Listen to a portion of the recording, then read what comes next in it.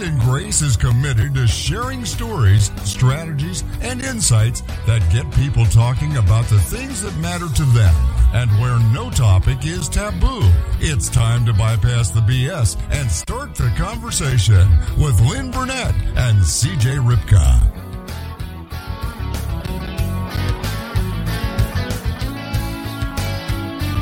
Hey, what's going on, everybody? CJ here, and today's show is going to be so much fun. And with me, as always, is my very talented, my very amazing, my very best friend, Lynn Burnett. Hey, girl, what's happening? Hey, awesome. This is awesome. But, it's different. It's different doing it this way. It's Sunday. It's weird. I can't see you. That's weird. I know we've been face to face for the last year, and now we're not looking at each other. I can't stare into your eyes as we discuss the things that we discuss, and it's going to take some adjustment. That's for sure. But that's going to change, though. It will. That's going to change, and we're going to let them in on something later on, but we've got a lot of things that we're going to share with you. And you may have the chance to stare at us too soon. So, but that's for another time. We'll let you know. We're always got something we've got going on. So. Right on. Yeah. I can't wait. But anyways, today we're going to be talking about a topic that I think we all have seen come up quite a bit. I know I've said this myself, even about myself a few times, but before we get into the topic today, how was your week? Anything good happening? Nothing out of the ordinary. It was just went along, just smoothed along. Yeah. Nothing out of the ordinary, nothing crazy. Thank God, because it was pretty busy. It's pretty, yeah. It was busy, but it was steady. It wasn't like, oh my God, one day I'm going to lose it. And then, so no, it was good. Nothing out of there, nothing to report. No funny story. I like weeks like that. It gets me from Monday to Friday really fast. And I kind of look forward to my weekends. Went fast. It did go fast. I had some disappointment this week. I hate disappointment. I had some disappointment in people, but that is life. That happens. Well, every time we place expectations on people, and we all do this, we all place expectations on other people, but we set ourselves up for that disappointment by setting up those expectations. Yeah. I think I like to believe the ultimate best in everybody. That is an Aries quality. It is. But that is definitely a quality of mine. So I always I just go with people and I put the highest, I expect, or not expect, but I just believe the best. Well, you believe the best and you want the best out of them. That's kind of how it works. That is a very much an Aries trait, especially when, Aries are typically those people that take on leadership roles fairly easily. And when you take on that leadership role, you kind of already are setting yourself up to expect things out of other people and hope for amazing and extraordinary things out of people. And sometimes people just don't necessarily match up to that. No. And I think a lot of it is because I am not, because I know the way I am. So I think a lot of it is I just expect others would be that way. Yeah. Yeah. It's not always like that. And it's not. And it's every time I'm why did I, it just is. It is what it is. So yeah, well, that was the only bump in the week. Well, if without bumps, there wouldn't be, you would have nothing to measure happiness and success and all that stuff by. Exactly. So you have to have those bumps. So you have, a yardstick to be able to measure all these other things by. So. But I think it could be motivating as well. That's why I think being pissed off or angry is really undervalued, because I find I get extreme motivation from that emotion. Yeah. Well, for me, it works.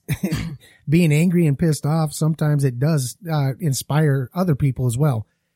Yeah. They see what you're upset about. Get the fuck out of your way. Well, they either get the fuck out of the way or they step up their game and they perform higher than what they thought they could perform Absolutely. At. So sometimes there is value in anger as long as it's not misdirected anger. Yeah, absolutely. Yeah. Well thought out anger. Right. As if we really think all that well when we're angry. But I actually do, but I do. Oh. Everything becomes crystal clear and I think things through very well, but maybe that's just me thinking that. But you inside the picture frame, we think everything is good to go. I know. Yeah. What's happening with you? Well, this week I got to witness it wasn't really what I learned. It's more about what I was able to be part of. And that was the beginning of a chapter and an end of a chapter. And what I mean by that is Friday night, I was able to go to a retirement party for a woman who had served 20 years in the Air Force. Wow. Yeah, 20 years. That's a hell of an accomplishment. She served our country, did her part in the big picture. You know, I mean, everybody does their little piece, but all those little pieces add up. Well, yeah. She served her 20 years. She retired as a master sergeant, which I want to say is an E7 or E8. I'm not sure. I'm not very good with ranks in the Air Force. I was Army, so I apologize to any of you Air Force folks out there that are sitting there saying, no, that's not an E8. That's an E7, whatever. I apologize. But it was great. It was time spent with her family, with friends and everything like that. And I got to meet some amazing people, people that I would never have met had I not gone to this party. But, cool. We were able to celebrate her ending a chapter of her life. And then on Saturday, I have an employee. His name is John, and he is such a good kid. He is a loyal employee, and I got to go see him get married this weekend. And him and his beautiful wife, they started a chapter in their lives together. And as we were sitting there talking, I was reminded of something that I had heard watching those old documentaries about the Roman Empire and things like that. How men used to select wives that would elevate them in status and help them elevate their career. Mm-hmm. Yeah. So as we're sitting there, I told them this. I told them that a man selected a wife to help elevate him. I said, however, you as the man are responsible for elevating your wife as well, because the more you elevate her, the more she is capable of elevating you. It's so much, such a symbiotic relationship at that point. Yeah. And I've never heard you say that word before. I know, it's crazy. Some of the words that come out of my mouth sometimes. You surprise me all the time. I love it. But cool. They got teary-eyed. I got teary-eyed. Their parents got teary-eyed. It was such an amazing experience to be able to be there with them and be able to support them in their beginning of their journey. Journey for sure. Wow, that's such a great thing to share with a couple. It was I couldn't have had a better start to the weekend at all. Nice. And I did it fairly totally sober. Different things. Yeah, two very, very different things.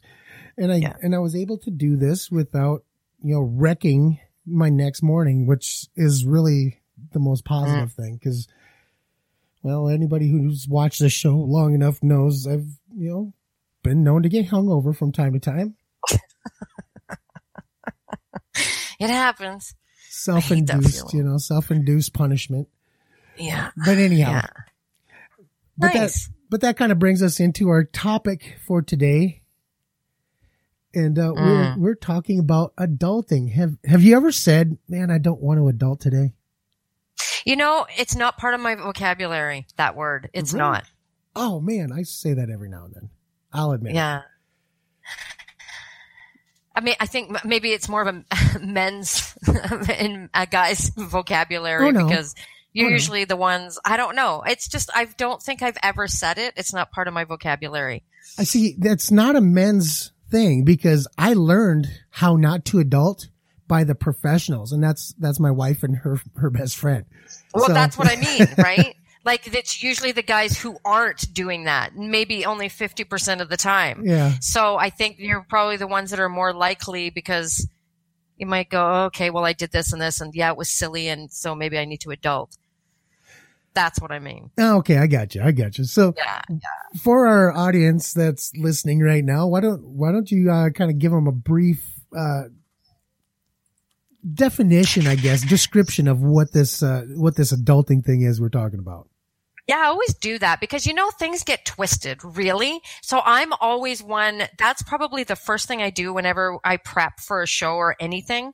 I love the dictionary, always looking, give me the definition of something because a lot of times it gets twisted in the way that people use it and it gets me thinking about things. If you want to start if you want to maybe become well-rounded, go to the dictionary because it will spark you into thinking things. But the definition, so I went to check out the definition and it's the practice of behaving in a way characteristic of a responsible adult, especially the accomplishment of mundane but necessary tasks. Is there a connection between the word mundane and Monday? Just because that's typically the day that I don't want to do my adulting. But anyways. Right. Well, what's funny too is then I went to Urban Dictionary because I always then go to Urban Dictionary to see because this is where things get changed up, right? Which is cool though. Keeps language edgy, but and in Urban Dictionary, there can be different definitions and people can vote on it. And then there's the top definition. The top one was like similar to what I just read. But then the next one was like post, can't think of the word, not puberty. I don't know why that popped into my head, but post, adolescence. That's it. Where the light slowly dims out of your eyes or something like that. So Friday at about 3:00 when you're about ready to get off work, that post adolescence dimming of the lights. Yeah, exactly. Well, we did come across some great articles, and we've read up on all these things. At least I read through. We had a lot of articles to read, and I read through probably 5 of them, and then they started getting redundant. So I stopped reading, but we did find one that was absolutely amazing. It gave us a lot of talking points, and I think that's where we need to start. But before we start there, I do want to kind of preface this, and I do want to give credit to the site that we're going to be referencing, and that's the successfulstudent.org website. And the article is 20 life skills not taught in school. So we're going to touch on that. We're going to talk about that whole school versus parenting aspect as well. Yeah. And this is something, this whole thing about adulting, that really came about from millennials. That was something created by millennials. And that's a whole other topic of millennials and the whole idea. And then you and I were talking about millennials before we started and the idea of entitlement. And we see that a lot. And talking about how it's regional.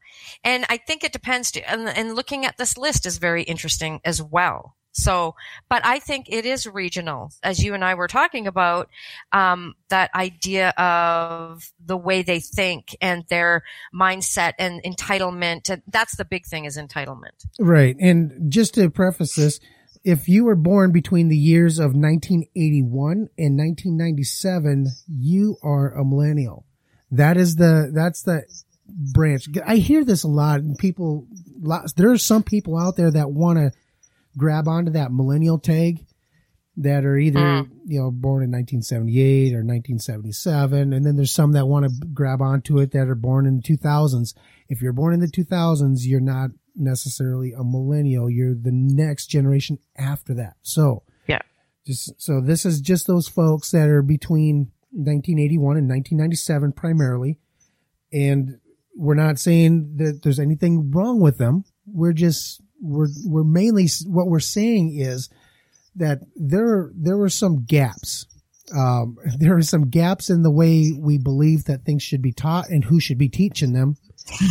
And I think a lot of that responsibility falls onto the parents of millennials, because sometimes those parents of millennials, they were caught in that generation where you had the latchkey kid thing going on.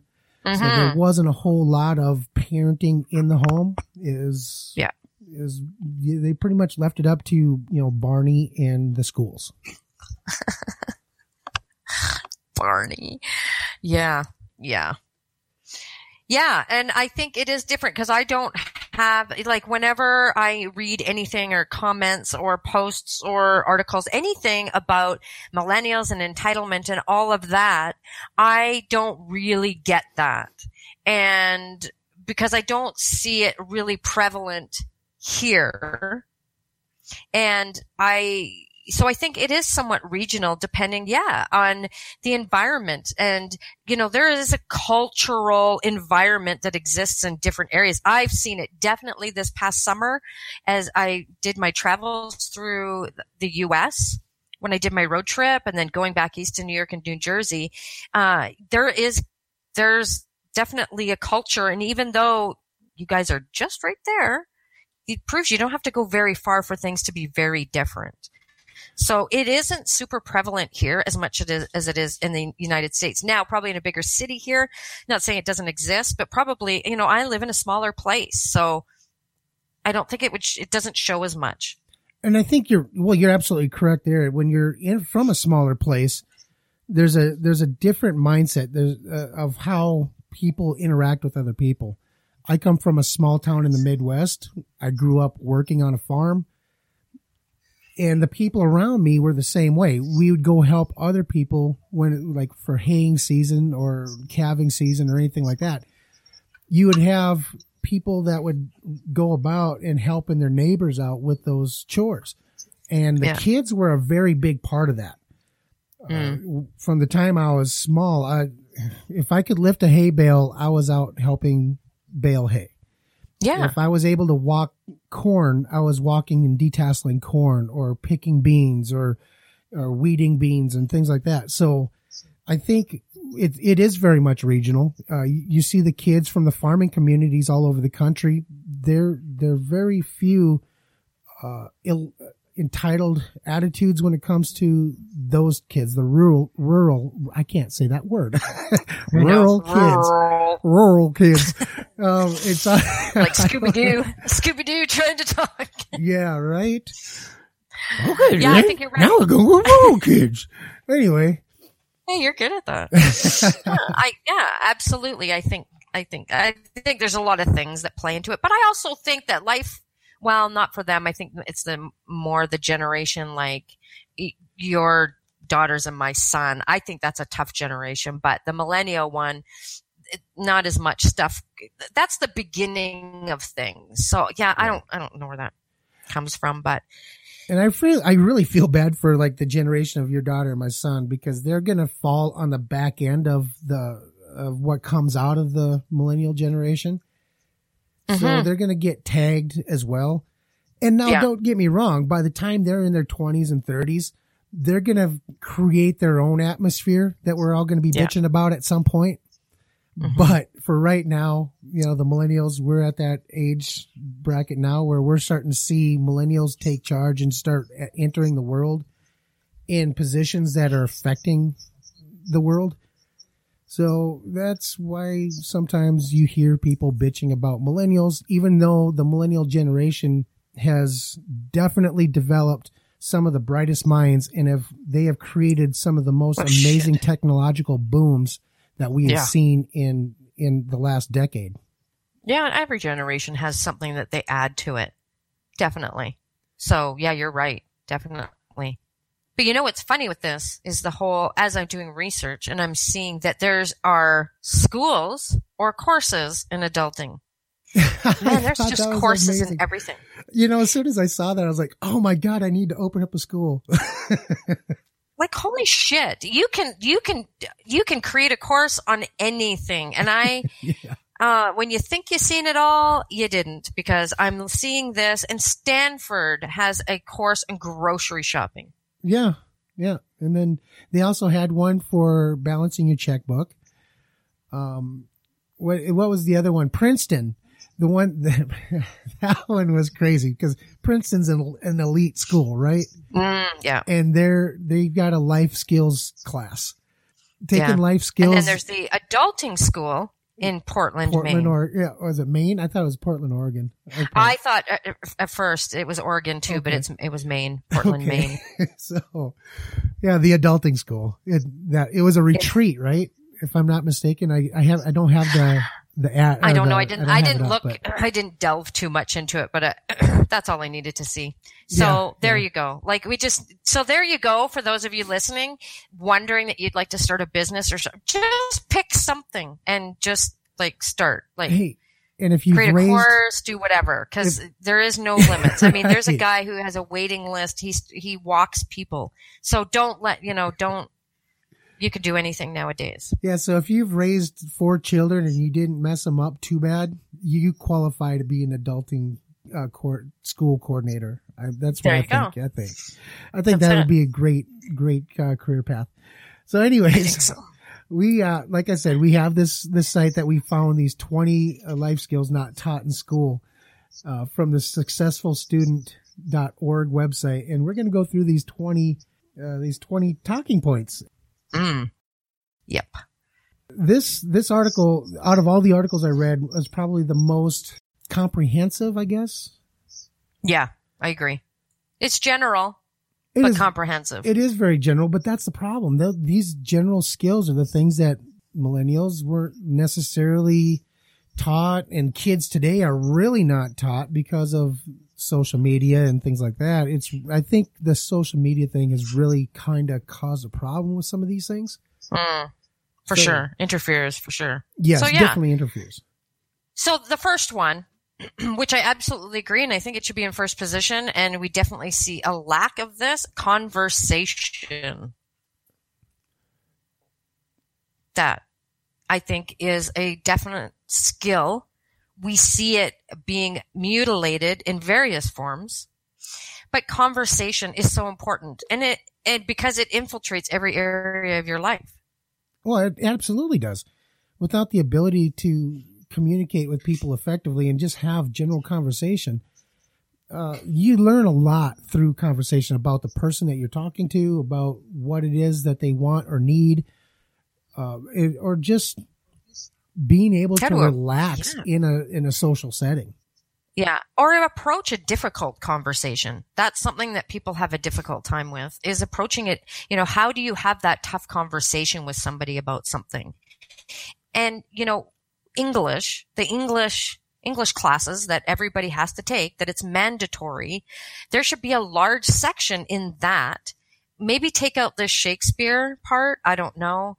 And, actually sit down and talk about how to have a useful conversation, or all different aspects, how to approach a difficult conversation, how to communicate. It's so important. And However, is this something that should be taught in schools necessarily? Or is this something that, because I know for us, conversation was such a normal everyday thing, sitting around a dinner table or sitting at the couch watching a program with your parents. Yeah, but you guys are different. Different? How? Because you guys actually do have meaningful conversations. There's a lot of adults that still haven't grasped how to have a good conversation that isn't reactionary with their children. There's a lot of or in general. Okay. So how do they teach if they don't practice it themselves, or they don't understand it themselves? There's some things that parents can't teach because they just don't have it themselves.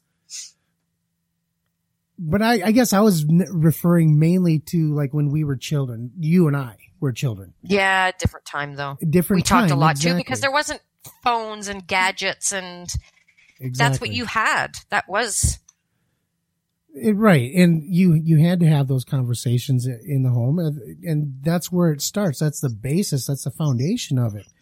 And we've lost that over the years, whether it be due to having to work more hours, having to two parents working out of the home.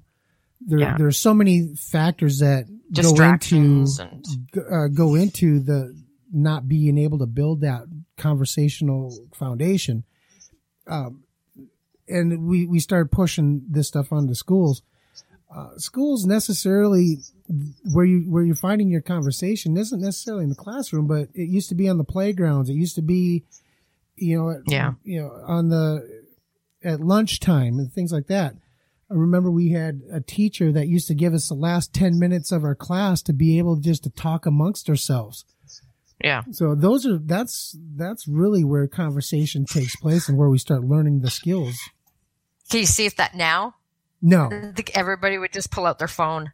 Right. Yeah, exactly. Nowadays they pull out their phone, they start checking out Snapchat. That's why I think it's more important than ever now that should be part of, because you even see parents with their kids sometimes and they're on their phone. They're both on their phone. So, but you have to have a conversation. There are times, that will never go away. I don't think that will ever go away. So I think that is one thing that there needs to be a little bit, at least start the conversation on conversation. There you go. So number 2 kind of supports number 1. Yeah. Which is thinking. Out of context. But anyways, yes, thinking, critical thinking skills, just having thinking skill, the ability to think on your own and not, have other people influence every thought process that you have, to be able to create a thought and be able to communicate that thought so that you can have that conversation and discuss and debate whether or not that's rational thinking or not.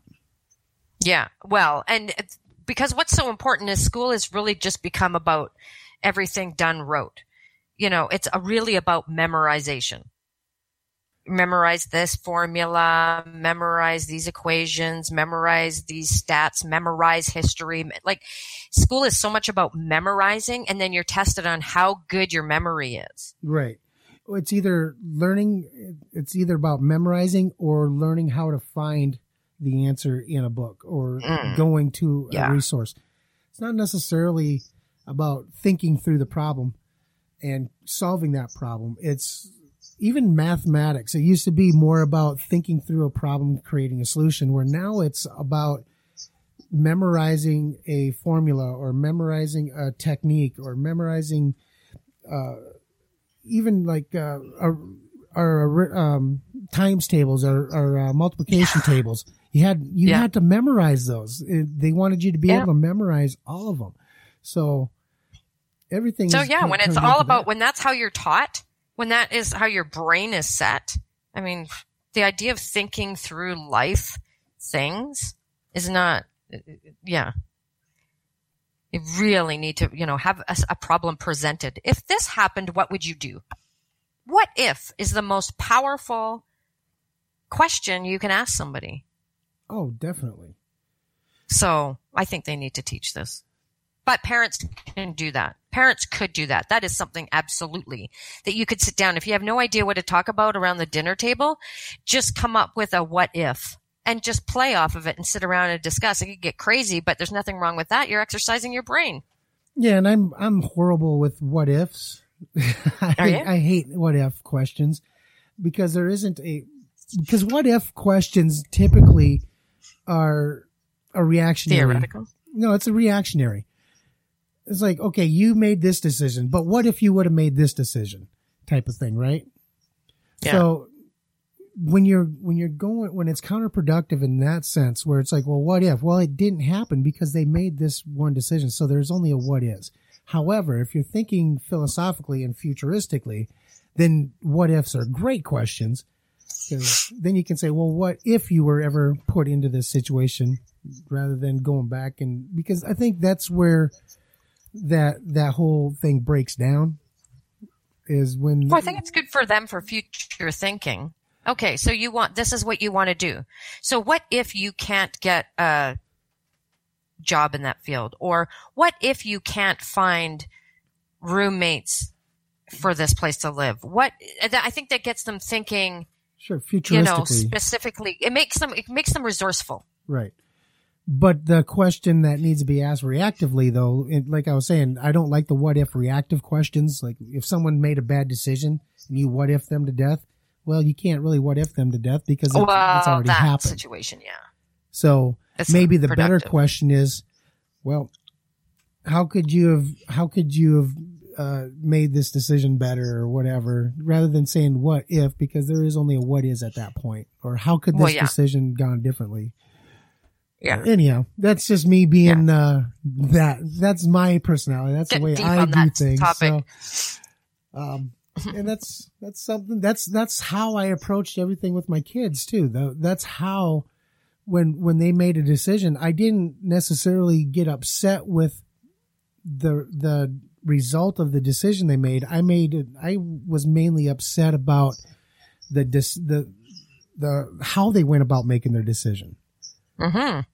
So that's kind of, that's where the thinking comes in. And that's very much something that needs to be handled at home more so than in the classroom, but it can be strengthened in the classroom. Mm-hmm. Yeah, I don't know. I don't think that'll ever happen though. Just because of what school is about, I don't think they have time for that specifically. They need to get the kids in, teach them this shit, and get them out. Right. So number 3 is one that you and I have talked about in the past. We've actually done an entire episode about this topic. And I think it's something that's important because even people in our generation still struggle with this one. Oh, forget. And I mean, really. And that's how to handle money. Yeah. How you view money. And how you view money is a very big indicator as how you're going to handle it. Well, that's huge. That's that should be up there, like with conversation as far as importance, I think, because it's always in your life. You have to make it so you can live and buy things. And it's just, it makes the world go round. And it's interesting that, I saw this stat that said when it comes to adulthood, 64% of 18 to 24-year-olds felt unprepared to deal with real world finances. 64%. I think that number is even being a little bit generous. I think it should be higher, to be honest with you. Because I know in my family, my dad always did the bills. So he would sit down at his desk. Well, what are you doing? I'm just doing the bills. But he never said, well, why don't you come over here so I can explain how I do my bills? He never. Or what they even are. Right. He is just, I'm doing bills. Well, the bills could be anything from your gas bill to your electric bill to your health, your hospital coverage bills, whatever it is. It could be so many different things. And there's different ways to handle each of these bills. If you look at the statements, they give you options. But if you don't know those options, if you don't understand those options and how they work and how these things all go together, you can put yourself into a position where you create money problems by mishandling how you pay your bills. So your parents never talked to you about bills and money and budgets? And... No, I never learned how to balance a checkbook until I'd bounced my first check. Well, there you go. That was useful. Right. And I didn't have any of that. So for me to take that knowledge and be able to show my kids how to do it, it was really difficult. I learned over trial and error how to handle bills, but I made a lot of mistakes along the way. And I know my children have seen those mistakes, but we were very open about the money we had. So hopefully they won't have to make the same mistakes we made.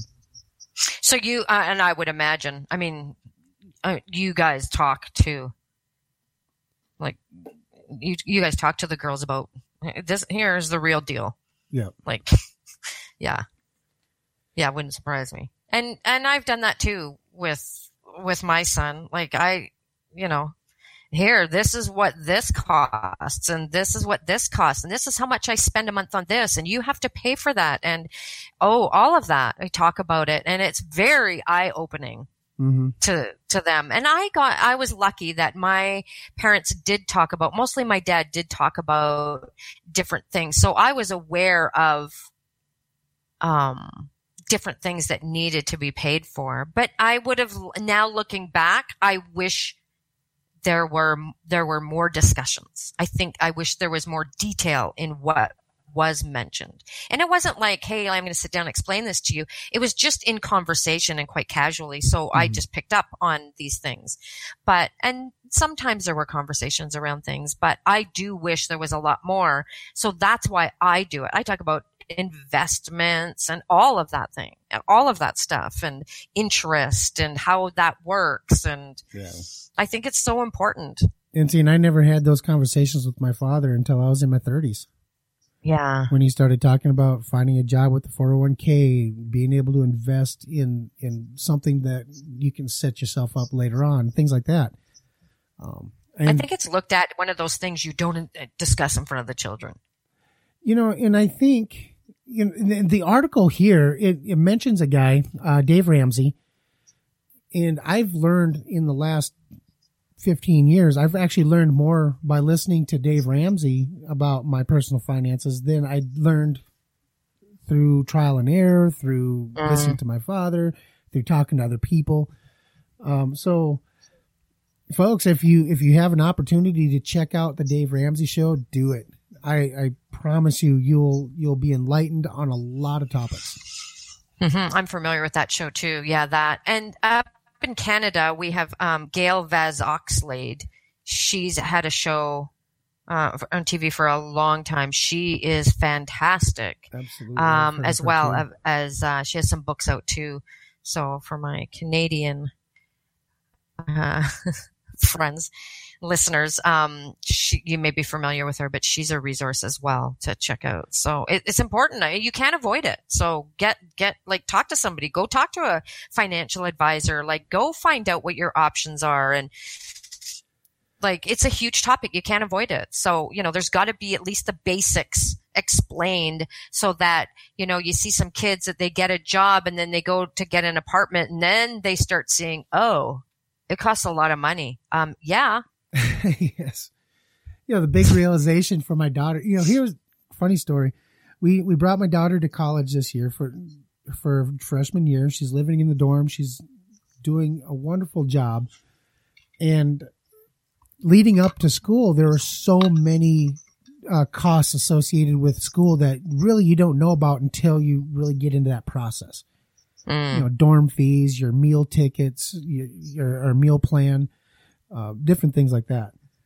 And it was kind of an eye opener when she thought she had everything done that she needed to get done, and the next thing you know, we're picking up a bill for shots for her dog because she has a support dog that lives with her in her dorm.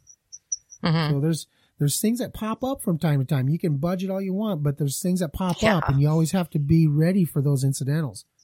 Yeah. Yeah, exactly. I don't tell you everything up front. No, nobody does. Yeah. Okay.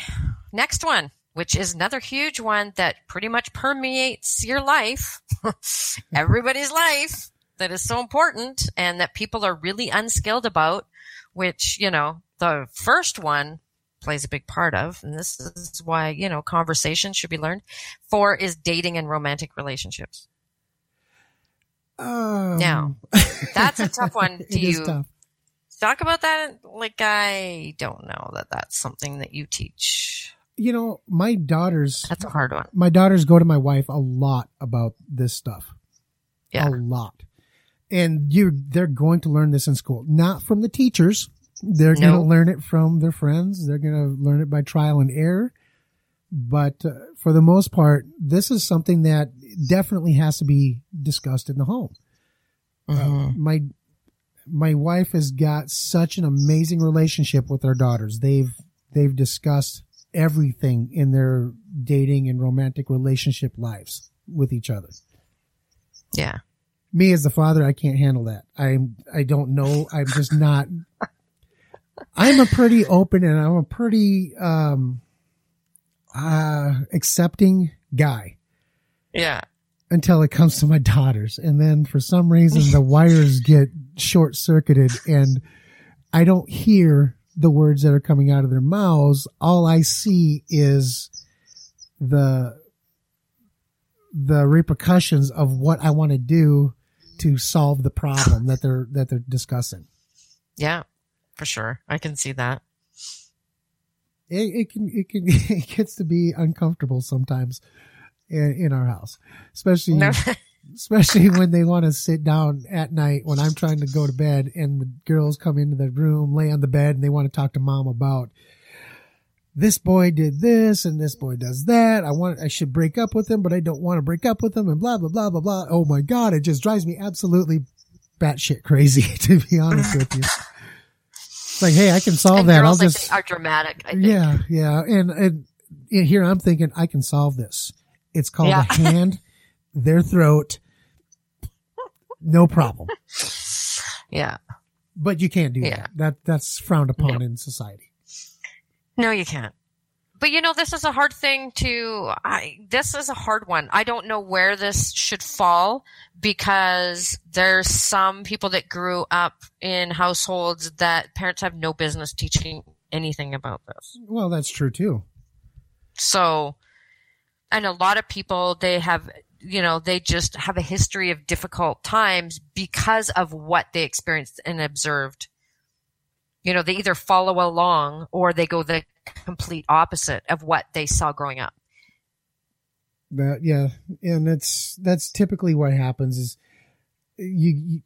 I see that a lot where people will get to a point, it's like, you know what, I don't want to do it that way, so I'm going to do it this way. And sometimes that's not always the best thing. Sometimes it's great. It could, Yeah.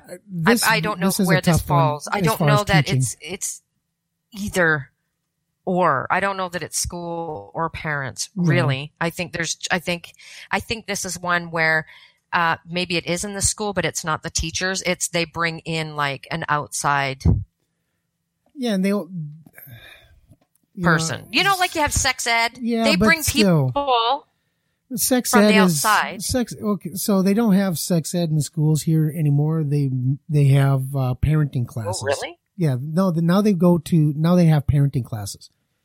So they have sex ed here. They touch on sex education, but the focus of the parenting class is to. What's the best way to put this? They give them like this electronic baby and they have to take care of this electronic baby for like 3 or 4 days. And the electronic baby, cries and does all this stuff, keeps them awake at night, blah, blah, blah. Yeah. Long story short. So there's a reflection on society, which way society's gone, right? Right. Yeah.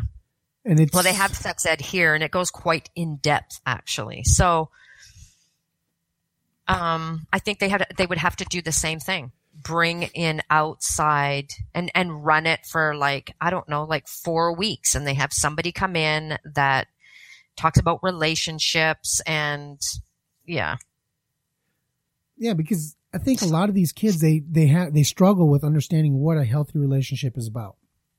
Yeah. And then if you listen to your friends, it's things like, oh, don't text them back. No, you got to wait 3 days. And, games don't do it. And that's what ends up getting in trouble. Yeah. Right. Yeah. And so I think that would need to be explained because exactly they're learning about stuff like that from their friends and like their friends freaking know any more than they do.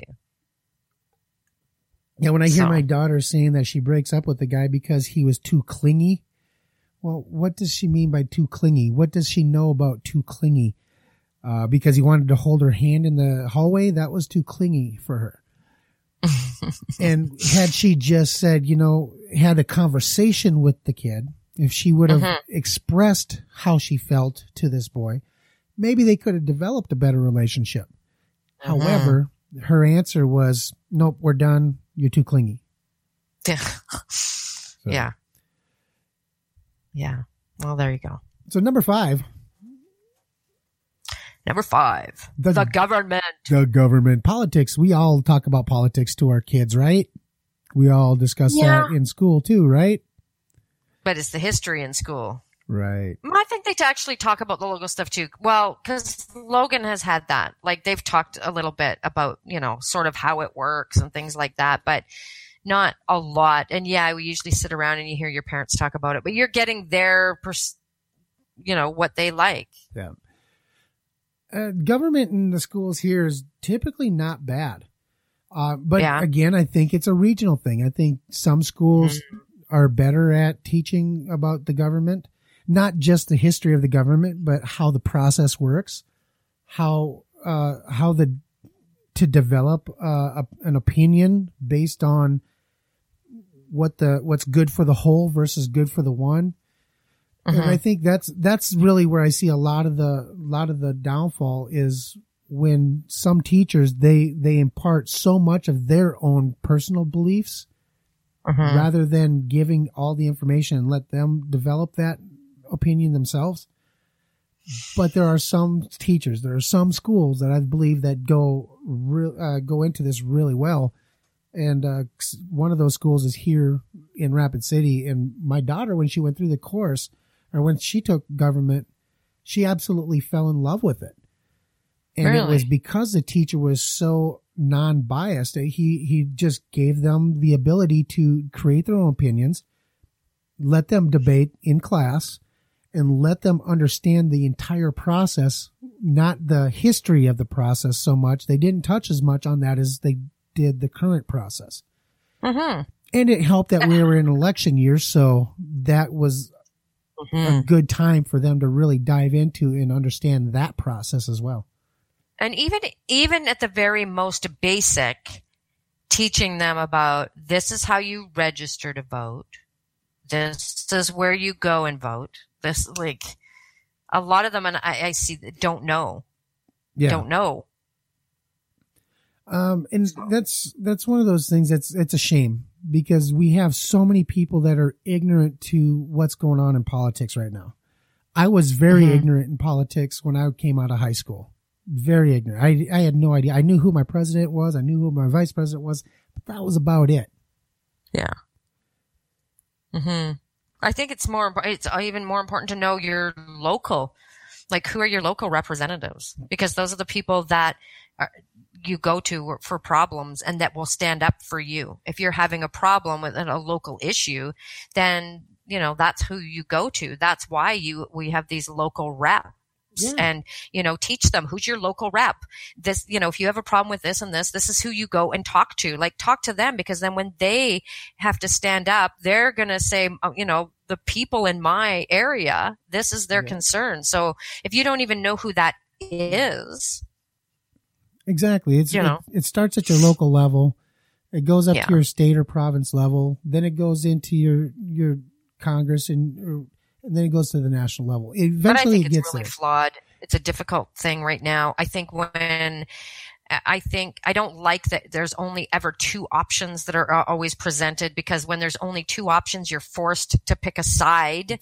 And then I think that's where division comes from. People aren't always for truth. They're for a side, and they'll just, jump on whatever, even if it isn't totally accurate, but because it reflects their opinion and the side they're on, they'll go with it. Right. I think that, it's a little bit, I think I don't know. I think there should be like 3. I think somebody's got to keep. You're still going to get divisions though. You're still going to have divisions, because you're going to have people that believe one versus the other versus the third. So you're still going to have that division. I know. I think it needs to go not to party, but to person. Right. And the problem that we have is you have to be one or the other. It's like you're frowned upon if you look at things from an objective point of view. It's like I see things come across all the time, and it doesn't matter if it's Democrat, Republican, or whatever. I see things. It's like, oh, that would be good for the whole group. I can see how that would benefit. It's like, well, that doesn't follow along your party lines. Well, so what? It doesn't have to follow upon my party lines. That's going to be good for the people. Yeah. You're either for a side or you're for truth, and truth can go across both party lines. Right. So, yeah, government, but it should be taught. I think the most important thing is your local level. This is your mayor. These are your local reps. This is how you register to vote. You vote sometimes locally, sometimes you're voting federally. Those aren't. And I see that in young people. It's like, well, where do I vote? If you see that with, years ago with my nieces and nephews when they were young adults, like they didn't know, like. Everybody should take their kids to a city meeting and see how that process works in that setting. Yeah. They do it, some bigger cities do it weekly, some do it monthly, but they always have meetings, city council meetings that are open to the public. Yeah. If you don't take your children to a city council meeting so they can see how it works, and when you do that, it also does another thing. It puts that in their mind as to how they can speak up, because they allow the floor to speak directly to the city council.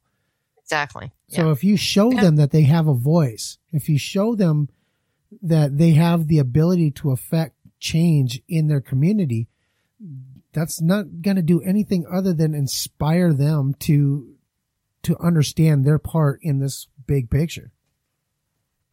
Yeah, and who knows, it could spawn a passion within them that they could be a change. So number 6, this is a fun one because how to survive without certain technology. Yeah. I love this one. I absolutely fell in love with number 6. And in fact, I'm sure. I personally believe that number 6 should have been like number 2, because I do believe conversation should have been number 1. I'm 100% with you on that one, but I think number 6 should have been number 2.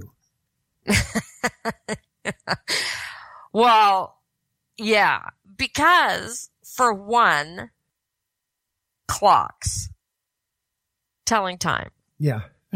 Right? That's really the first thing that comes to mind. Oh yeah. I got a great story about this one, but go ahead, go with yours first. No, that's this thing that comes to mind. Top thing that comes to mind is that. Okay. And we see how dependent we are and how trained we become. It's just so automatic when the power goes out. So I've got this watch. It's a beautiful watch. It's a dive watch. So it's absolutely huge. It looks like a wall clock on my wrist when I wear it. Holy shit. Very, very expensive Invicta watch. Yeah. So I wore this last night and I went yesterday and I went to that wedding, did my thing at the wedding. Well, on the way back from the wedding, I had to stop and drop off some stuff at my partner's house. And he had some relatives come visit from Colorado. Well, his relatives' kids, they're 8 and 5. Great kids, amazing kids. And I got my watch on and the 8-year-old says, "Mr. Chris, what is that?" Wow. It's a watch. It's like, well, what's it do? I said, it tells time. Oh, well, let me see it. So I showed it to her. She goes, well, what time does it say? I said, well, what's the little hand on? She's like, well, it's 4. Oh, forget it. She goes, well, what's the big hand on? I said, it's about 13. She goes, well, how do you know that? I said, because the 1, the 2, the 3, it's 5, 10, 15. And then but it's not quite to the 3 yet. So it's only 1, 2, 3. It's only 13 minutes. Yeah.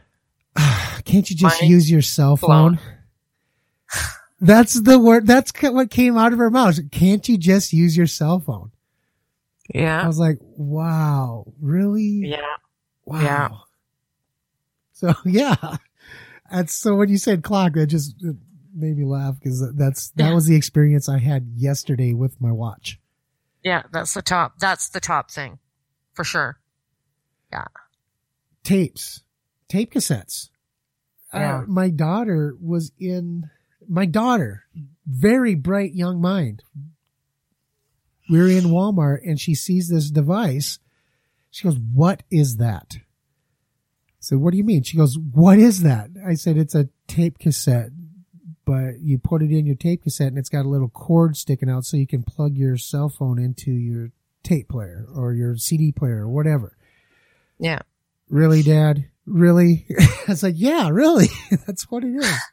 So yeah, how to survive without certain technology. I was like, wow, this is the greatest thing I've ever seen, because there are no skills anymore. No survival skills, no, of any sort. Mm-hmm. You take a kid out camping. Camping is kind of gone. Which is funny because camping has kind of become the new, like, cool in thing to do for millennials. Yeah, they think they're like just so different, right? Yeah, we're gonna go camping like it's something this weekend. New they discovered. Right. It's like, yeah, no, camping. But yet you go camping with them. Like my son is 22 years old. He fits the millennial category to a T. They go camping and they literally, the stuff they bring with them is unbelievable. Their cell phones are with them. They have, their tablets so the kids can watch, whatever cartoon on the tablet to keep them occupied. This is camping. You're in the fucking woods. That's your TV. When you went camping, didn't you go exploring? Didn't you go out and learn about, maybe you had a book? That's the thing with pages that you turn one at a time. Sometimes they had pictures, sometimes they didn't, folks. I'm telling you, this is crazy. I know it's a concept that's just unbelievable. Yeah. But you had this book. Maybe you took this book along and it'd tell you what kind of trees you had, or maybe you could identify leaves or different insects, things like that. That's what we did when we went camping. Yeah. And the fire was your TV. Yep. And we played cards. Oh, cards. Yeah, don't get me started on cards. like that. There was so much to do camping. You ride your bike, you'd meet kids from other campsites, and you'd plan some big adventure thing. And if we were lucky, when we went camping, we didn't bring a lot of groceries with us. So if we were lucky, we got to go fishing and we'd catch our food and eat our food that we caught. That was fun. That was camping. Yeah. Yeah. Learn how to make a fire and I'm glad, and I just have to say that was something that was very important to me when I had my son. We had a big fire pit in our backyard, and he was very young, and he was taught about how to build a fire, and he was allowed to be around the fire, and he was allowed to put wood on the fire, and he was, he was shown a lot of those things. I never, and my thing was there's going to be no video games in the house. And I always bought him toys that required him to build something. And, I think he didn't get a phone till he was, I think maybe 12 or 13. And that was because his dad got a new phone and his dad gave him his old cell phone. And I remember him coming home from his dad's one weekend going, I have a phone. Just looking at me like, he was just so disgusted. What do I need a phone for? He says to me. And I'm like, well, I get it's useful if you need to get a hold of me. So, he's definitely never got into any of that. And anytime he could do anything with his hands, he'd way rather do that. He knows how to make a fire. He's had a knife since he was little. He was taught about proper use and care and safety and all of those things. He was taught how to use a gun, clean a gun, shoot a gun long time ago when he was in Navy League, all of these things. So, he's very happy to go camping and not pick up his phone. Yeah. The whole phone thing, here's the thing with the millennials. And, this isn't just a millennial thing though. This is an everybody thing with the phones. Oh, for sure. It's not just them. No. It's not just them for sure. I see lots of adults who are just so addicted. It's like they just don't even know they can't even go to the bathroom without taking their phone and every single time. And that's, remember there used to be books and magazines in the bathroom. Well, there isn't anymore. Yeah. It's usually like Reader's Digest sat in the bathroom. Yeah. And the thing about the cell phones nowadays, and they've actually have clinical terms that cover the whole cell phone addiction thing. And it's absolutely horrible. But every generation has had something. And, and it's not really to bash, because there's going to, as time moves on and technology is created and we move forward and advance, there are going to be new things and new challenges. And, I guess there's always every generation, I think, gets bashed for whatever it is that comes out in that generation. But we are losing resourcefulness. We are, because now we just Google everything, because we have it right there all the time. And that goes back to the thinking, So some of these things, they actually follow and support the other ones. So moving on to number 7. Well, I don't know about this one. Car repair or home repair, and ownership, and that goes a little bit in talking about money and things like that and what's involved. And I think some basic things, but I don't think you have to know how to do everything. Yeah, and let's lump number 7 and number 8 together: the home repair and the car repair thing, and ownership and what goes involved. Yeah, as far as ownership goes, that really kind of goes back to handling your money. It does. Same thing with the owner's insurance and stuff like that. So let's just talk about the repair part by itself. Yeah, because there are certain things that everybody should know. Yeah, I think there's the basic things for sure. The car repair, especially changing your tire, you always have somebody that you can call. You don't always have the ability to rely on some stranger stopping and changing your tire for you. So you should be able to check your own oil. You should be able to change your own tire. Make sure, change a belt on your car if a belt happens to break. Those are the very small, simple things. And those, to be honest with you, those are the things that I know how to do in a car. I'm not that guy that's going to rip into a motor and rebuild a motor. I can't do it, but I can do those basic things. Mm-hmm. Yeah. Okay. Well, I don't know how to replace a belt, but I can check my oil and all my fluids and things like that. I will say I don't know. I could figure out how to change a tire, but I can't say, oh yeah, I can change a tire. I could figure it out. See, and here's my kid can change a tire. Yeah. See, and the thing about these things, they're very simple. They're very easy to learn. When my daughter bought her car, I was so proud of her the day she bought her car home, because she literally said, "Hey, Dad, come outside and show me how to do these things." Yeah. I was like, oh, my daughter.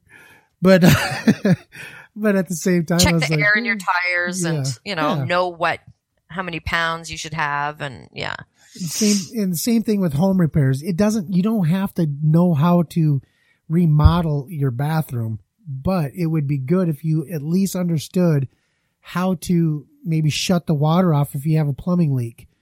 Yeah. There's little things. Little tiny things that you can do that will make your repair costs so much lower.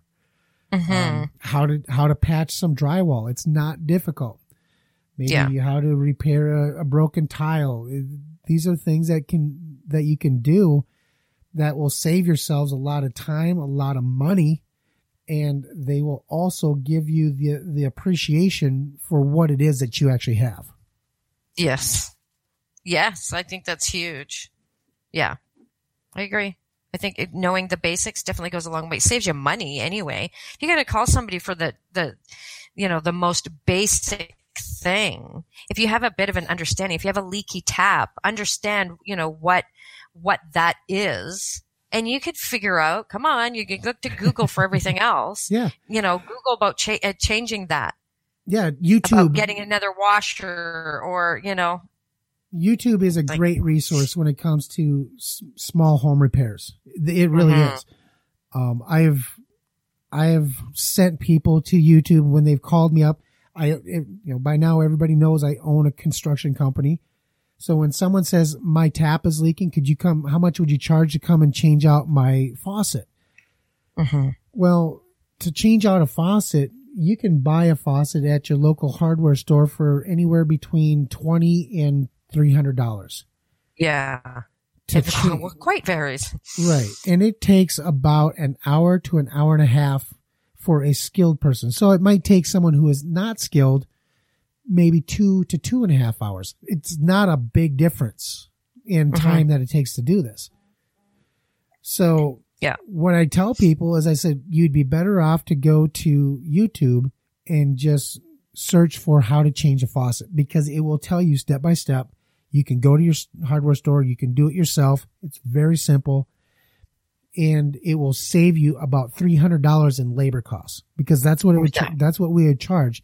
$300 to go install a faucet plus the cost of the faucet. So you could be into it. If you got a nice fancy faucet, you could be into it, $500-600 before your day's done. And that $500-600 could go a long ways in having fun with your family. Exactly. Yeah. Yeah. So definitely helpful to know.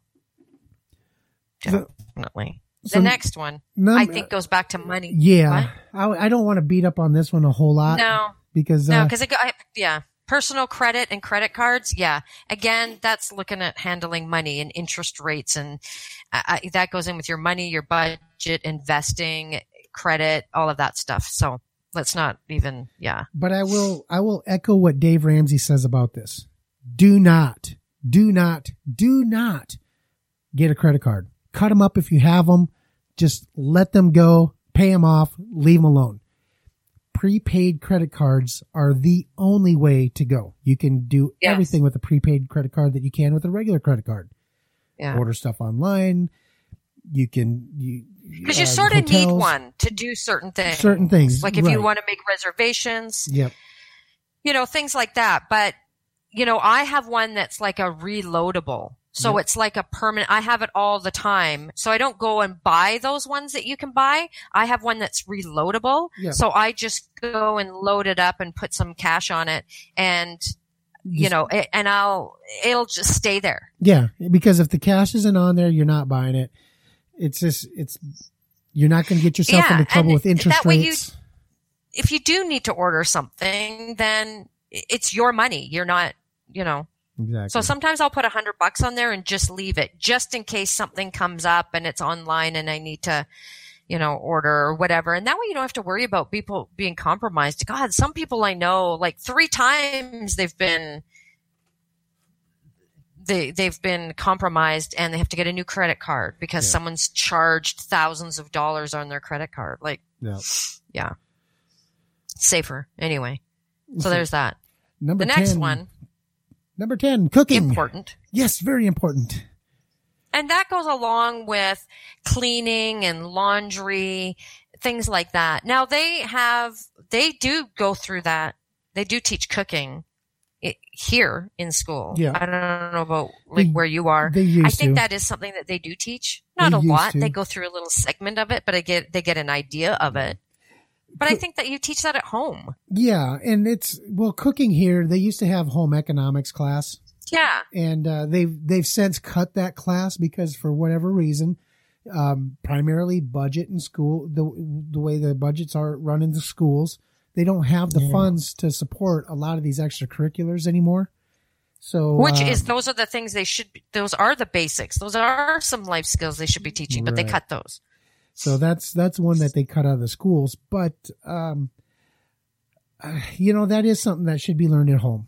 And I know from an early age, I remember with our daughters, they wanted to be involved so much in the kitchen. We would, they got to a certain point at a certain age, they started being able to cut certain things, or they, started off by washing vegetables or whatever. But getting them involved in the kitchen at an early age, 3-4 years old, it's not a bad thing. It's just something that they'll eventually grow up with, to where when they do get into their early teens and their preteens, and they can start cooking meals for themselves and for the family. Yeah. Yeah, it might not be gourmet, but you never know. They might turn out to be the next Gordon Ramsay. Yeah. Well, I think they need to know, basically how to sustain themselves. And then, cleaning. If you're going to have your own place, like, you have to they have to know that like toilets aren't self-cleaning. Like your bathtub isn't self-cleaning. Like someone has been cleaning these things. So, and teaching how you have to clean things and the importance of it. And you can't just let things like fester in your fridge because, oh my God, you're going to get sick. And that's why. And doing laundry. So those things, like those are basic. And that's not hard to teach. Come on, you're doing it anyway at home. Teach your kids. Yeah. So enough said, I think. It's pretty common sense. But not taught in school. That's taught at home. Yeah, it is taught. But then there is some parents who are slobs too. So I don't know. It comes with, I think that one's one of those things where it is monkey see, monkey do. The kids are going to take after their parents if they have a good representation of what is expected from their parents, then they're going to carry that on. That's what I think about the cleaning and stuff like that. Exactly. And yeah, you're right. It's not taught in school because we're going through a list of 20 life skills not taught in schools. That's right. It's not taught in school. A little bit, but not that much. So the next one is one that it isn't because it's automatically separate and, that's just the way it is. It's separate. And if you try and go that way, you're going to have major uproar and pushback from parents. And that's the Bible. Yeah. And I am one of those parents. I don't believe that the Bible should be taught in school whatsoever. Mm-hmm. I believe that that's something that should be taught in the home. I think it's something that should be, that should be something that is inside the family because not everybody's going to have the same religious beliefs. Yeah. And if you put it in the schools, now you have to teach every one of them. You have to talk about the Quran. You have to talk about the Bible. You have to talk about all the different religions. And maybe that is something that should be then. Maybe there should be a theologian class in school where they are taught about, the main big religions of the world so that there isn't things like these, wars that have just gone on and on and on so that there isn't this, divisiveness and this racism within religion going on. Maybe it should be. Not the Bible specifically, but I don't know. Maybe it should at least be brought up. Everybody's got the same goal. They just have a different way of getting there. Yeah. No. I just said no, it shouldn't be in schools. If that's a path you want to take, then there's secondary schools for that stuff. Well, there is classes for that. That's not something that I think should be at the basic level of schools. Yeah, because there's too much of a risk of personal input. Yeah, exactly. We have a choir teacher. Her husband happens to be a pastor, so everything that they sing in choir is all religion based. Mm. And there's a lot of parents that have taken their children out of choir because of that. Yeah. So that's, I mean, that's inputting their personal beliefs. Absolutely. Yeah. So, number 12. Next, manners. That's this. I think that is taught in school. This is one of those things I think is one of those things that goes back to the family, but it's supported in the schools. You know what I mean? So it's something that the foundation begins in the family, but it definitely should be something that is carried on through school. We were always taught to respect your elders, so. Yes, sir, no, ma'am, things like that. We were always taught that if we didn't behave in public, we were going to get smacked upside the head. And if we did act out in public, we got smacked upside the head in public. Yeah. And that doesn't happen anymore, but we still have to reinforce those values in our children.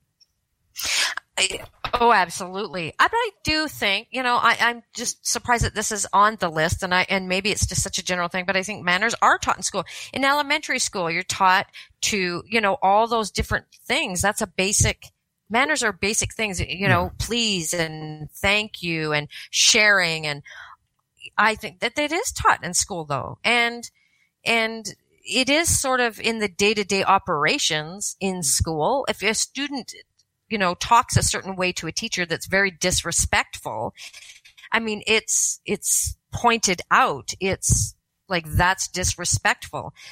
I mean, if you want to get if they're meaning deep into manners, then I think you're getting into etiquette maybe. So. Yeah.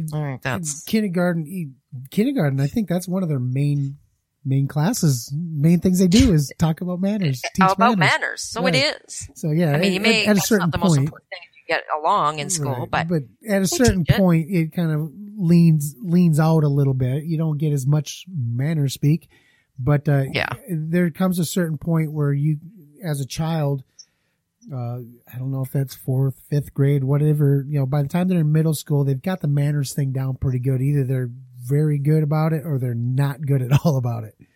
So, all right, they're challenging it at that point. Or at least challenging it. Yeah. And by the time they're in high school, they're going to challenge it all. So. Oh, yes. Yes. But it's something, once we get out of school, once we get out of college, once we get into our everyday lives, those are things those foundations definitely should be there. Mm-hmm. And I think they are for the most part, really. I mean, we can all forget a thank you once in a while or a please, but we all know that. So, and the next 7, bullshit. The final 10. I mean, we're in the backside here of everything. So number 10 was cooking. So just to kind of go back over the first 10 real quick, just to kind of remind you, the first one being conversation, second being thinking, third one was how to handle your money, the fourth being dating and relationships, the fifth one being government, the sixth, how to survive without certain technology, number 7, home repair and owner's insurance.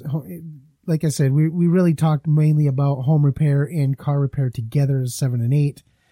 Number 9 being personal credit cards. We kind of lumped that back with the finance. And then the cooking.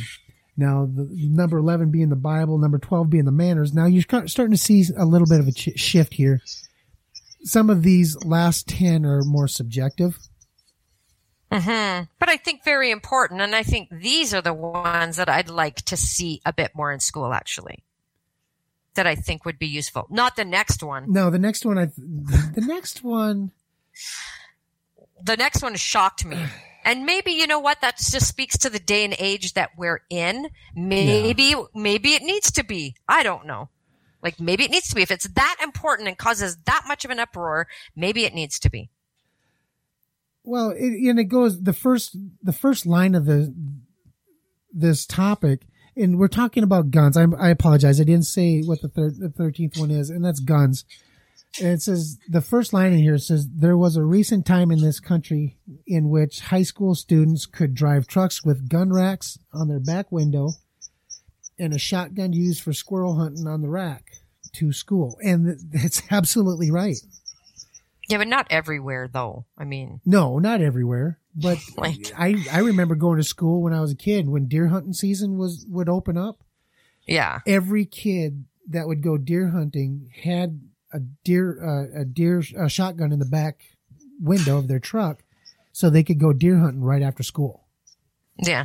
We would even take school off. We'd literally cut school for 3 days at the opening of deer hunting, and it was accepted by the school.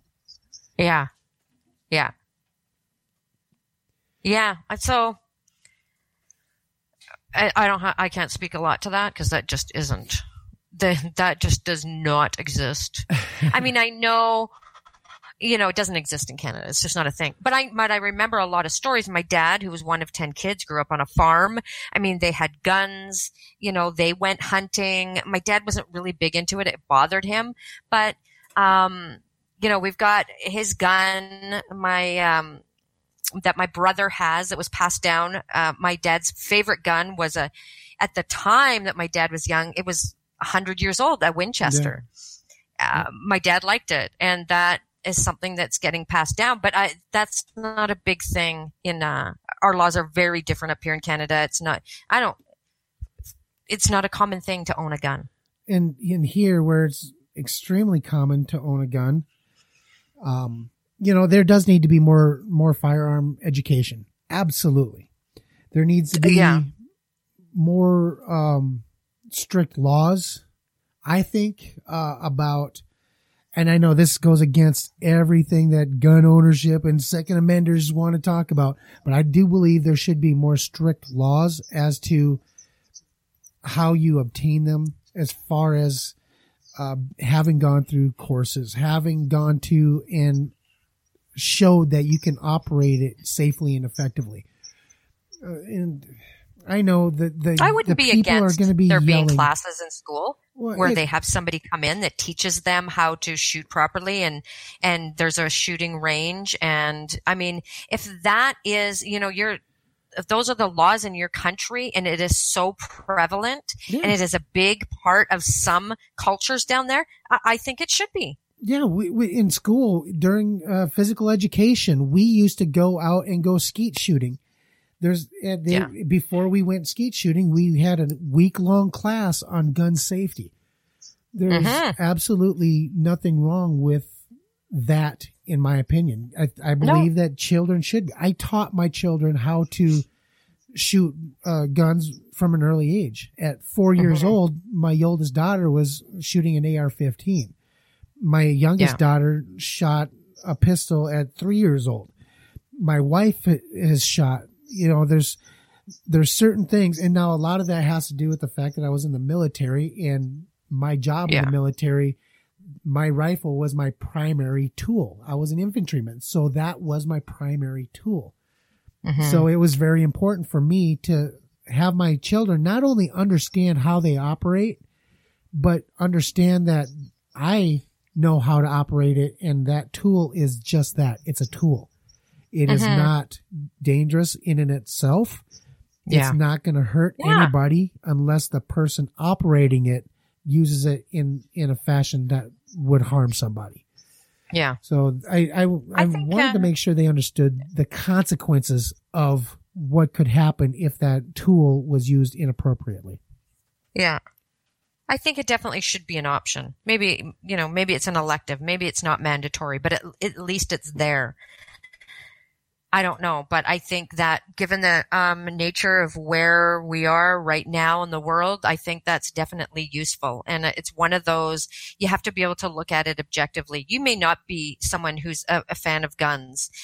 I personally don't see the necessity, the need to own a gun. But I grew up that way here. I've never needed one. I've never been in a situation that I need one. I've never shot one. I'd like to try it one day, but I think that, but then I don't see the harm in learning it. My son has gone through a whole training in that and how to properly shoot, and he really enjoyed it. And he did that for a while and was in a competition and was a sharpshooter, and I don't see any problems with that. So you have to think objectively. It's not part of my world, but I don't see anything wrong with it. So, well, in a world right now where it's getting a kill is celebrated and glorified in video games. Yeah. I think there's I think there is a necessity for people to understand the finality of the results of what happens. I mean, it's just, it's all fun and games until someone dies. Yeah, until you can't hit that reset button and start over. Yeah. It's just, exactly. It is what it is. Yeah. And I do see the necessity, for having a firearm. I do understand the aspect of the sport of hunting and things like that. I get it. But just to own a gun to say, hey, I own a gun, that's not good enough for me. Yeah. That is not something, it's just for self-defense. Well, what in your life is so dangerous that you have to have a gun? if there's point. If there's something so dangerous in your life that you have to own a gun, maybe you should think about changing your lifestyle. Just saying. Maybe number 16 would be more helpful. So number 14. Yeah. Number 14, very useful, I would say. But you know what? Again, this is a very general list and very regional, because the next one, finding a job. My son's in a class now that is all about that and finding a job and the different resources and all of that. Bravo. And they did go through that when I was in school. So I think it depends on the school. I mean, school boards come up with a curriculum. So that is here about finding a job, and not just look through the want ads. They go quite in depth in it. So I'm happy with that. I think that's good. I love this one. This one here goes back to the survival skills one. I really do. I think this should have been higher on the list. Number 3, probably. Because every one of us at some point in our lives, our parents, our teachers, somebody has asked us the question, well, what do you want to be when you grow up? Mm-hmm. Well, teaching skills and finding a job, helping someone understand what goes into getting that job, building a good resume, having the correct education to be able to qualify yourself, and being able to have the experience to qualify you for a certain job. Or think outside the box in terms of finding a job as well. Right. And you shouldn't have to settle for a job. You shouldn't. If you knew up front how to find the job that you want versus how to just find a job in the want ads, you could plan, you could create those paths to be able to get those jobs that you want. Mm-hmm. So I love this one. I absolutely think this is amazing. Absolutely. And I would go even further with this one. I would add in how to create your own job and entrepreneurship. Absolutely. That should be the next one. Long gone are those days of get a job and being set for the rest of your life and have a pension. That's long gone. There's no security. There are in some industries, there still are. In some, but not like it was. Not like it used to be. No. I mean, you fell into the same trap. Get a job for the government. It'll be there forever. Yeah. They're not there forever either anymore. That's right. So find a job, how to create a job for yourself, and, or start a business all together. That needs to be, higher up on the list. That's what I'm saying. Why these last few that we're going through, I think those need to be up more. Those are the things that I'd like to see. The next one, number 15, is healthcare. Well, healthcare, and that's not just to shop around, find the best provider. Up here, it's different in Canada. Everybody has the same. It's available for everybody. But I would put that further, healthcare, in terms of prevention and being healthy and taking your health into your own hands and questioning doctors and not being so ready to fill that prescription and being knowledgeable. I would take that even further. I think that's very useful. It absolutely is useful. If you know, you knows what your body is actually feeling like. Nobody else can tell exactly what you feel like. When they ask you what's your pain on the scale of 1 to 10 and you say an 8, well, that leaves them wondering, well, what's an 8? What's an 8 to me is excruciating, but an 8 to you might be, well, that's what I live with. Yeah. So only you know what your body is. So in order to understand yourself in a way where you can, I don't want to say self-medicate, but at the same time, find ways of alleviating some of the problems and maybe even preventing some of the problems by understanding what's available to you without having to run to the doctor and just get the next prescription. Mm-hmm. That's huge. And that could be a lot of things. That could be a mindset thing. It could be getting into meditation. It could be CBD products are a big thing now. Prevention goes a long way. So, Maybe it's more alternative things. Maybe it's, there's so many people that have been misdiagnosed in their life when they just had a feeling, but because the doctors all knowing God, which they're not, people will just accept when, like you said, your body and that doesn't work. You just know it. So, I think we're in a time where you have to be taught about healthcare. And I think that's where you teach also there are alternative ways. Look, these ways have existed long before Western medicine came in. For some people, it works wonders.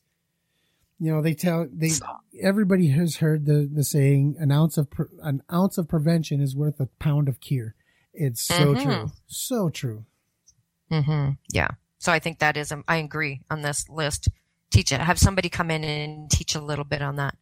Absolutely. And you know what? You could have where it was like in those days when kids their parents came in and talked about what they did. Mm-hmm. Maybe those parents can come in and maybe I'm sure there's parents that, have been herbalists for 20 plus years that can come in and do like a few classes and teach on a few different things, right? Like there's just so many ways that it can be done. So I absolutely agree with this list on that healthcare. Yeah. The next one, very important, I think, especially, I hate to say especially for girls because I don't like that. I don't like the us versus them type of thing, but we are not as strong as men. And although, yes, there are some women that can kick a guy's ass, typically men are just physically stronger, can overpower. So self-defense, I think, is important. But guys can use it too because you could get ganged on by a bunch of people. So I think that is important. Self-defense is one of those things that it's so important, but not just to defend yourself from an attacker. There's other things that come into learning self-defense that play into your overall psyche. The increased self-confidence and the increased self-awareness. The ability to communicate your intentions without having to go into a violent altercation.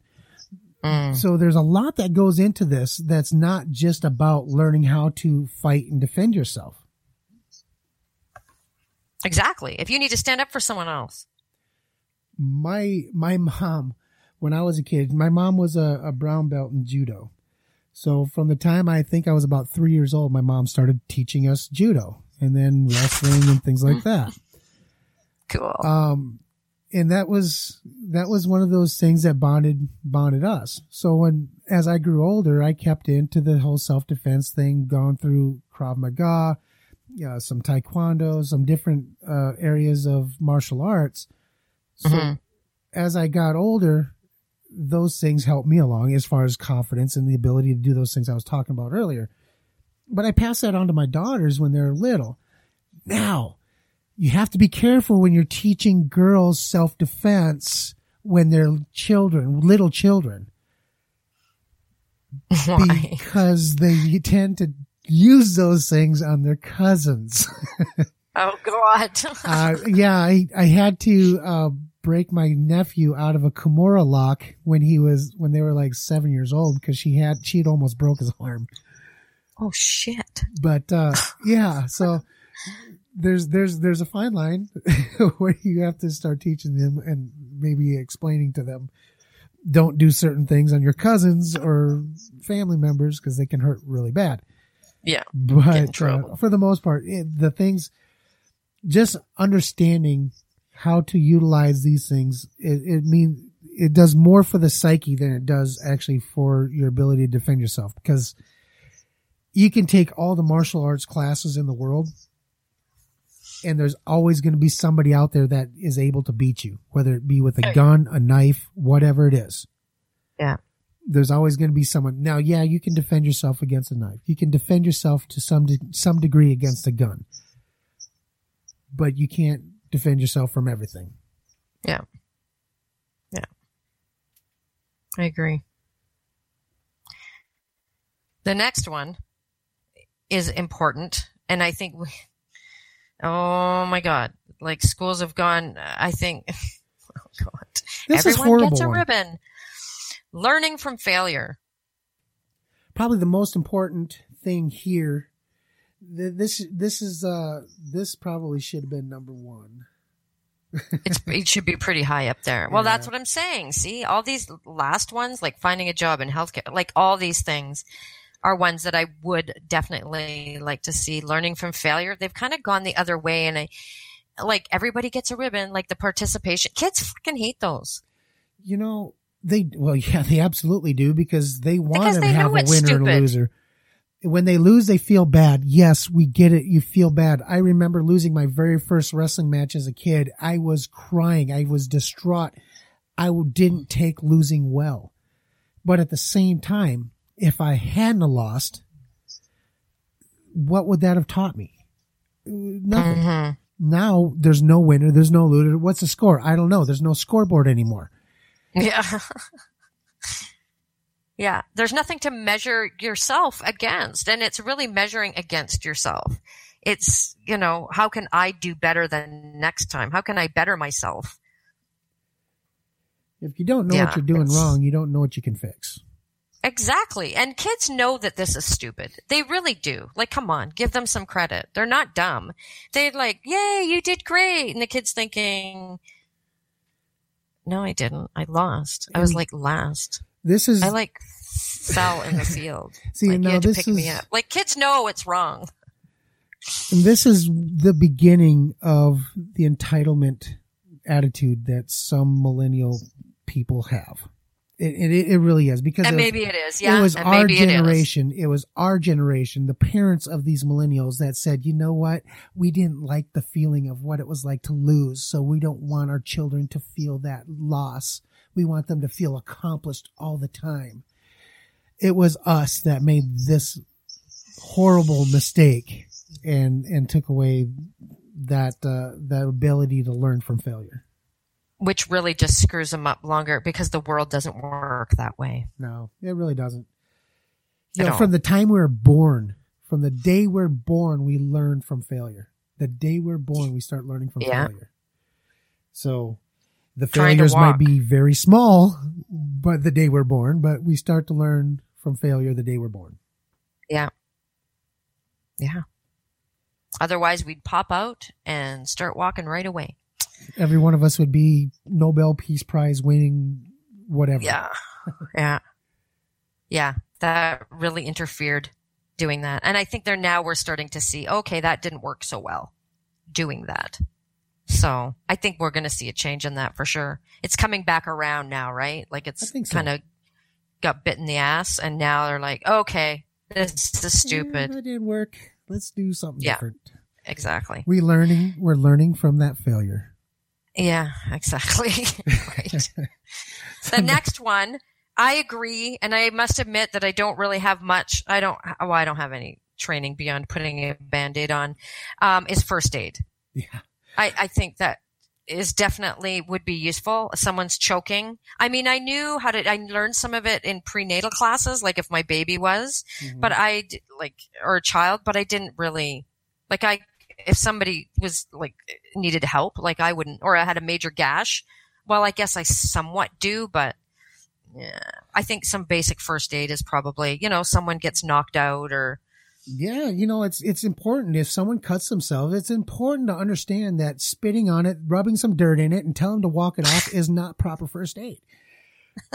We like to make jokes about that kind of stuff, but you'd be surprised in how many people really have no clue when it comes to first aid. They freak out when something happens to somebody else, and they completely lose it.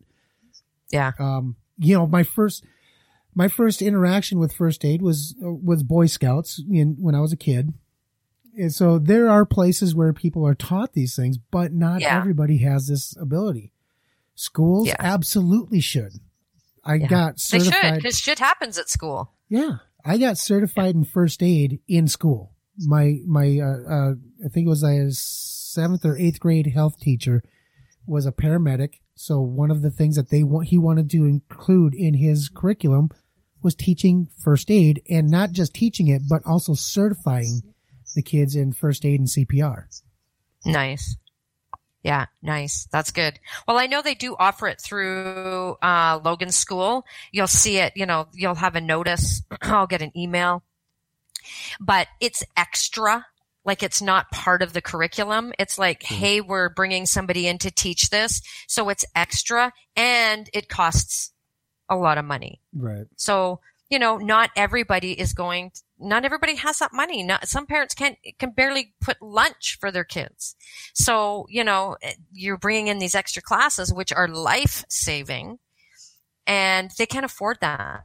So this should be part of the curriculum. It really should be.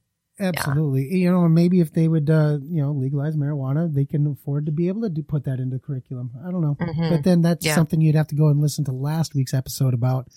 So check that out. That's right. But then we're getting down to the last two, which I think is important too. Time management. That could probably go in with some other things, as far as, I don't know, basic life, cooking, cleaning, laundry, finding a job, showing up to your job on time. Yeah, time management skills are important, but I don't know, in today's way of doing things, time management I don't think is nearly as important as a skill to learn. I think that just falls into responsibility of the individual in the course that they decide to take in their life. Yeah. So, I agree. Time management. You have to show up to class on time, stuff like that. Right. Yeah, it's a tough thing for some people. But I'm not a fan of the whole concept of time management anyway. I think if you're struggling with something, it's sort of like it's telling you something. Maybe you shouldn't be doing it, but well, let's look at it from this other perspective just for a second. Okay, so time management. Let's discuss this for a second. It's a big topic too. There are people out there who believe that you wake up early in the morning at 4 a.m., go to the gym, and then you go throughout your day and you're done by 6 o'clock, and then you're in bed by 8 o'clock. Okay, fine. There are other people, and let's say one of them happens to be Bill Gates, the other one being Steve Jobs, one of them being, what's the other guy's name? Elon Musk. I just named three of the most successful people in the world. And all of them don't operate on a time schedule. Every one of them, their days, some of their days are 36 hours long. Some of their days are only 10 hours long. Some of their days are 2 hours long. They don't base what they do on time. They base what they do on completion of a project. And passion. Yeah. So exactly. Time management to me definitely isn't something that I hold extremely high in regard, but it's something that you have to be mindful of. Mm-hmm. Yeah, because if you have a job and you work for someone else, you can't say, I didn't really feel inspired to come in today. Right. That just ain't gonna fly. So, yeah, and I've never been a fan of the whole time management. Never, because I'm more about understanding how I work, what gets me going. Am I forcing something I shouldn't be doing? Is it trying to tell me something? Time management, to me, all I get from that is here's a bunch of shit that you have to do that you hate doing that you don't want to do. And here's how to figure out a way to do it. Yeah. Here's how I'm going to get it done in the amount of time that I'm given to get it done. Yeah. And it's killing you while you're doing it. I don't like that. Right. So I don't think I don't think it's part of it at all. I think responsibility, if you have a job, then you're responsible. And, if you've got bills to pay, then you be responsible. And, I think that's a given type thing. I'm taking that off the list. And the last one. But it's up to you. That's our opinion. Whatever your opinion is really what matters as well. So. Yeah. But if you're hating everything and you're then check it out. Yeah. Maybe it's not management of time. Maybe it's management of your life. And you need to look at, And the last one, the law. This is a big topic too, because how deep do you want to go into the law? But I think the basics. And this goes back to government as well, understanding how it works, understanding how laws become, why the laws are there to begin with. And it's not just about obeying the law. It's about understanding the law. Mm-hmm. Everybody should have, I think, a basic understanding of the law. How it works, how it gets brought in. Well, that's morals. That's a moral issue. No, that's a law. It is a law, yes, but it's also a moral issue. Yeah. You should know, just don't kill somebody. Don't do something, don't steal from people. Those are the big ones. Good manners too. But there's small laws. There's even the small laws. If you go onto Google and you Google laws from different states, you're going to find laws that were put in place basically because somebody saw a way that they could bring money into their economy, and they put this law in the books. Now, a lot of these laws are no longer enforced, but they're still there. For example, one of the laws I want to say in Colorado was it's illegal to hand feed white bunnies or something stupid to that effect. I mean, it was just absolutely absurd. Yeah. There's still a law here in Rapid City where you're no longer allowed to park or to tie up your horse on Main Street. You have to go 2 streets over to tie up your horse. Well, people don't ride horses into town anymore. But the law is still there. It's still an active law. Yeah. Yeah, and again, it's one of those local things, right? Know your local laws. Because it's not necessarily the same everywhere, but that's sort of an interesting, I don't know. I don't know. I don't know what you would teach specifically. I don't know. That's a really big subject. And that's something that I think, input on a local level. Well, this is why lawyers make so much money, is because they can interpret these laws to be able to protect the civilian population from unfair and unjust laws. Exactly. Yeah. Yeah. I think there's some definitely good things here for sure. I think there's some that it's like, no. You can't put all of, we went through 20 things and we didn't even talk about reading and math and English and history and holy crap, there's only so much time in a day. So yeah, there's some things that aren't taught in schools. They just can't be. They can't do everything. No, they can't. But I definitely think that there's some things that it could at least get started, because I know there's some things that kids will bring home to their parents, and then it gets the parents thinking, and then it's a whole new thing. And with the rise of education all over the world, it's just, there's no way to be able to teach everything in a way that people are going to come out of school and just be the perfect human, whatever the society says the perfect human is. It's just not possible. No. And I think it's a personal responsibility to be, to learn things. I think, natural curiosity. Oh, I want to know how to do that. Oh, I want to know how to do this. I think, you can also teach the resourcefulness out of somebody. So you don't want to do that too much either. I mean, there's a balance, but I definitely think that there's some things that are taught that are just not. And you know what? You don't want to be totally adulting all the time, this is what we've been talking about. Like, then you got the other side where people are so flippin' serious that they just don't know how to lighten up and enjoy and laugh a little bit more. So I think we can learn from the millennials too. Oh yeah. They know how to have fun. They know how to cut loose and have fun, and be lazy. Whatever reason, I don't know where it comes from, other than, maybe video games. I don't know. But the thing is we all deserve that moment, that time where we can just sit back, do nothing, not care about anything, just hang out, spend that time with people that you care about, or just spend it by yourself. There's a lot of value in just spending a little bit of alone time. So. Yeah.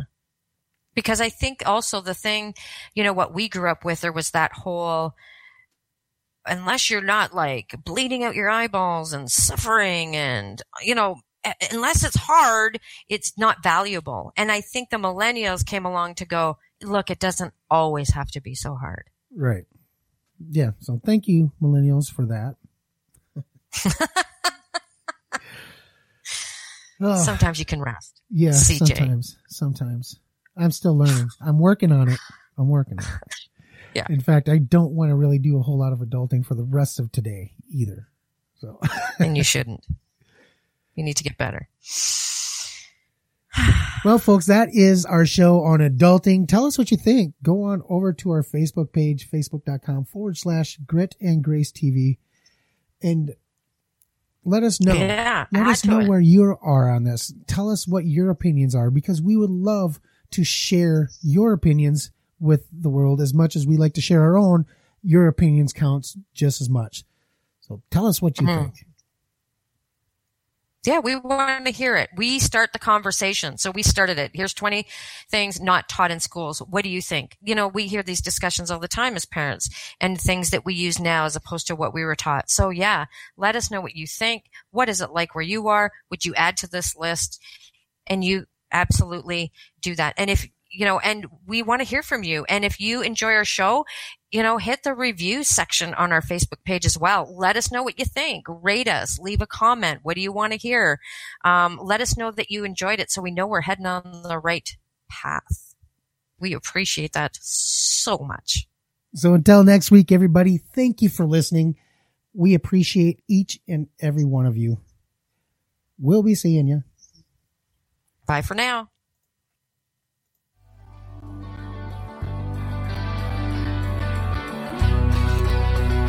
Please don't forget to share, like, and tell your friends about Grit and Grace. This is the big voice, Spike Reel. So long.